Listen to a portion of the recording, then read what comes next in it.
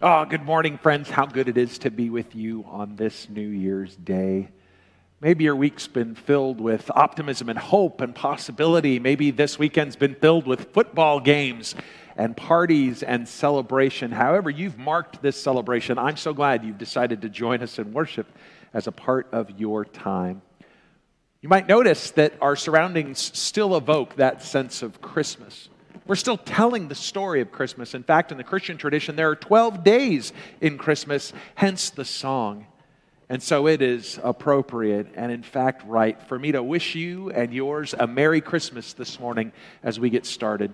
I want to invite you to join me in a moment of prayer. Holy God, we give you thanks for the gift of the Christ child in this Christmas week. We give you thanks for newness and this new year. We pray for health and hope, possibility and newness, that it may rain down upon us, that we might know your grace and mercy in this time of worship and in all the days that are to come in 2023. We'd ask that you connect us across time, across distance, across space, that we might be able to be a people for whom the words of my mouth and the meditations of all of our hearts, that they are found to be acceptable in your sight. O Lord, who is the strength and the source of all salvation. Amen.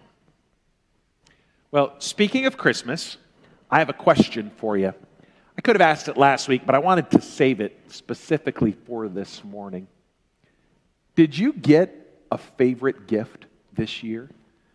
Was there something that came to you, some person you connected with, some experience that you had that you realized this is what I needed this Christmas? Maybe it was stuffed in the bottom of a bag or something that you had to tear into the wrapping of. Maybe you were confused at first as to what it was as it sat under the tree. Maybe it was a warm cup of cocoa or coffee with someone who visited for the holidays. The song that touched you on Christmas Eve. Did you have a gift that was the best for you this year? If I was to ask you, can you think of the most memorable and favorite Christmas gift you've ever received? Does something come to mind? Can you call into vivid memory maybe an experience in your childhood or an early Christmas with your beloved or a gift that you gave to a grandchild that just really defined a Christmas experience for you? Do you have a best present in mind? Let me flip that question on its head, home audience. Do you have a worst Christmas gift ever? Do you have a gift that you got that has just so defined your experience that you can put your finger right on it and say, I can't believe that that's the gift I got? Now, a word of caution. I'm not talking about really great prank or white elephant gifts. You might have gotten something silly or nonsensical. Nor am I really talking about the things that are truly practical. You might be the kind of person that says, I don't need more socks. I don't want new underwear. Why would you give me that as my Christmas gift? No, I'm talking about a gift that was given that you look at and go, what? Let me tell you a story, friends. About halfway through my married life with Pastor Camille, in about our 10th year of marriage, my mother-in-law, Stephanie Noblin, came to visit us at the Christmas season. And she came bearing gifts at our home in Malibu. She had gifts to share, and they were wonderful in large part for our young children and for us as a couple. Towards the end of our cycle on that Christmas morning, there was only a couple of gifts and one upright bag left. The bag was placed in front of me. And as I looked down into it, I scooted it towards Camille and said, I think this one belongs to you. To which my mother-in-law said, oh no, that one's for you, and pushed the bag back to me. Pulled out what little paper was in there, and my suspicions were confirmed that this did not look like the kind of gift that I was expecting. And out of that bag, I pulled the following.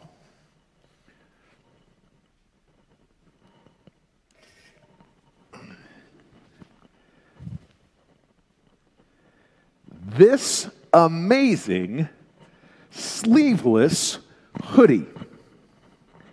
Now, if I can get this over my head without it somehow messing up my microphone, you will immediately be struck by the pastel and neon colors. And then when I zip it up, I don't know if you can see on camera, but it has an amazing skull on the front of it. And beyond that, I can move like this and maybe have the lights picking up. This thing is bedazzled. I put it on, much like I have this morning, and sat there a bit confused. I stammered a thank you, and then my mother-in-law said to me, well, Andy, you're training for a triathlon. You're doing a lot of swimming now. That's the kind of thing that you can put on when you get out of the pool. Now, I was swimming with the Malibu Masters swim program, which included about 80% of the lifeguard force that worked at Zuma Beach. And I was having a hard time imagining me, the new kid on the block trying to train for his first triathlon, busting out this gem after swim practice on any morning. But I've kept it. I've kept it as a symbol of my mother-in-law's affection for me, for her very specific thoughtfulness. She looked at this and saw me, but beyond that, she looked at this and saw a new pattern of life that I was adopting, and so it truly is a gift in the Spirit that's given. But it is the least likely of Christmas gifts I have ever received. Why bring it up? Well, it's not to belittle Stephanie by any means. I've had for a long time a wonderful relationship with my late mother-in-law, and she was a gift to us. But I need you to know that as we come into the new year here, it may be that 2023 comes to you as an unexpected and unwelcome gift.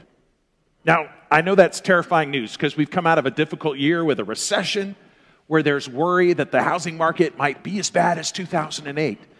That our stocks are failing, that cryptocurrency might not be the gift that we imagined it might be. You might find yourself struggling as a family, dealing with new diagnoses, new illness, or maybe even a loss in this last year. And so maybe the turn of the calendar to 2023 is not the gift you were waiting for or expected. It could be the kind of gift that you just sit there and wonder, is this really what God had in store for me? Is this really what the universe had planned for me in this new year? Friends, I'm not a numerologist. I'm not even an astrologist in that regard. I don't pay a lot of creed to the idea of the importance of the first of the year.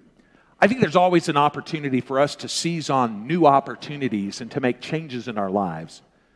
But as we take down 2022 calendars and put up 2023 calendars, it is an opportunity for us to look at our lives, to consider who we are, the gift of life that God has laid in our hands and at our feet, and to consider who we might be in the new year. If this new year finds you as an unwelcome gift, or maybe you got the worst possible Christmas gift in 2022 this year, be it bad news or just some silly little jumper, I need you to hear this, church. That when Jesus comes, it is an interruption to all of the lives that he intersects, and for many, including his parents, it is a far less than ideal gift. Now, don't tune out yet. Hang on, let me show you how. Consider the following, a familiar story for this time of year. If you have nativity scenes around your house, they likely include the Holy Family, shepherds with sheep, and then camels and magi bearing gifts. The Gospel of Matthew will say this in chapter 2. After Jesus was born in Bethlehem in Judea during the time of King Herod, Magi from the east came to Jerusalem and asked, "Where is the one who was born King of the Jews? We saw his star when it rose and have come to worship him." When King Herod heard this, he was disturbed. This was not a good gift for Herod, and all of Jerusalem with him. And when he had called together all the chief priests and teachers of the law, he asked them where the Messiah was to be born. "In Bethlehem in Judea," they replied. "For this is what is written, but you, Bethlehem, in the land of Judah, are by no means least among the rulers of Judah, for out of you will come a ruler who will shepherd my people." Quoting Micah 5, a familiar text to them. Then Herod called the Magi secretly and found out for them the exact time that the star had appeared. He sent them to Bethlehem and said, "Go and search carefully for the child, and as soon as you find him, report to me, so that I too may go and worship him." After they heard the king, they went on their way, and the star they had seen when it rose went ahead of them until it stopped over the place where the child was. And when they saw that the star had stopped, they were overjoyed. And on coming to the house, they saw Mary and the child. And they bowed down and they worshiped Jesus. Then they opened their treasures and presented gifts: pastel sleeveless hoodies and coal and socks and underwear. Your translation may read, gifts of gold, frankincense, and myrrh. And having been warned in a dream not to go back to Herod, they returned to their country by another route. Now, the gifts that the Magi come bearing for Jesus and for his family are symbolic. They tell a story in much the same way that we tell the story of Christmas. Gold and richness is the King of Kings. Myrrh and frankincense in preparation for a death which will have as much meaning as the life that Jesus has led, particularly when understood through Easter and the resurrection. But they are weird gifts. Mary, no doubt, just sat there for a while, uncertain as to, are you sure this one is meant for me? And then she stammers her thank yous, and on they go. Luke tells gift giving in a different way. Hear this story from Luke chapter 2. They take Jesus to be presented at the temple for his naming. They meet a fascinating man by the name of Simeon who had been given a promise that he would not die until he saw the deliverance of Israel with his own eyes. And he had gotten very, very old. And when Mary and Joseph come with their 8-day-old son Jesus to present him for his naming, this is what he says. Simeon takes the baby, lifts him in the air, and says, "Sovereign Lord, as you have promised, you may now dismiss your servant in peace. For my eyes have seen your salvation, which you have prepared in the sight of all nations, a light for revelation to the Gentiles and the glory of your people Israel." The child's father and mother marveled at what he'd said, not unlike I marveled at a turquoise hoodie. Then Simeon blessed them and then said the following to Mary. Mothers on the feed, do you remember some of the bizarre interactions you had early on in either your pregnancy or in the first few months of your children? Strangers who took liberties with touch or interacting with or asking questions that might embarrass or perturb you. Imagine, if you will, at just 8 days old, Simeon offers a blessing and then says to you, "This child is destined to cause the falling and rising of many in Israel, and to be a sign that will be spoken against, so that the thoughts of many hearts will be revealed. And Mary, a sword will pierce your heart too." That's a slightly worse gift than a bedazzled hoodie. Somehow having a well-meaning man who had been promised to see the deliverance of Israel and who said, "My day and work is now here done," looking at you and saying, "Your son's going to break your heart. He's going to be responsible for the rise and fall of many. People are going to speak against him." It is as if he has imagined, prophesied, and anticipated the journey to the cross that is to come and the scorn that will fall upon the head and the body and the ears of the King of Kings, the judgment and death that is to come. You see, sometimes Christmas comes in a way that interrupts the world as we know it. And I'll tell you this, I'm grateful for that because I'm mindful of some places in my life, in our community, and certainly in the world that surrounds us, in our nation, and in the world around us, where I could use a little interruption. Where I could use a Jesus who shakes things up, a Jesus who causes rises and fallings, and a deeper thought about character and life and how we live. I long for Christmas to come in this new season and in this new year in a way that is disruptive, because we can't help but be transformed by the gift of love that is Jesus Christ. And so we gather on New Year's Day. in the hopes that as our calendar changes, so too might our hearts and our lives. That as we mark another year's passing from this transition of a time before Christ to a year of our Lord in this common era that we share in together, as another year turns, it is another opportunity for this story to take root in our hearts and our lives such that it disrupts our patterns and invites us to lead lives of newness, hope, and possibility. If you're coming into the new year with a spirit of dread or worry, I want to sow a possibility for you. Much is made of New Year's resolutions, about choosing how we will eat or exercise, a new hobby or habit that we'll take on to embrace that'll somehow make us better. What I do know about resolutions and opportunities in the new year is this, is that the new year will in large part be what you make it and how you respond to it. If this new year finds you in the midst of struggle, in the midst of drama, in the midst of tragedy, God is with you. God provides you strength, hope, wind beneath wings, a lifting up and a launching, that your response might somehow be different.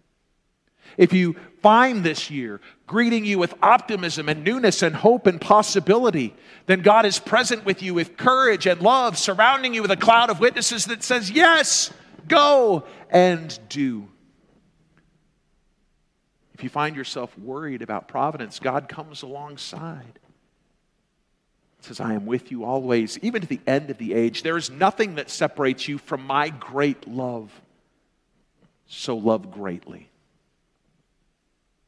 In all things, through all things, we come into a new year in the hope that Jesus would interrupt the broken places in our story.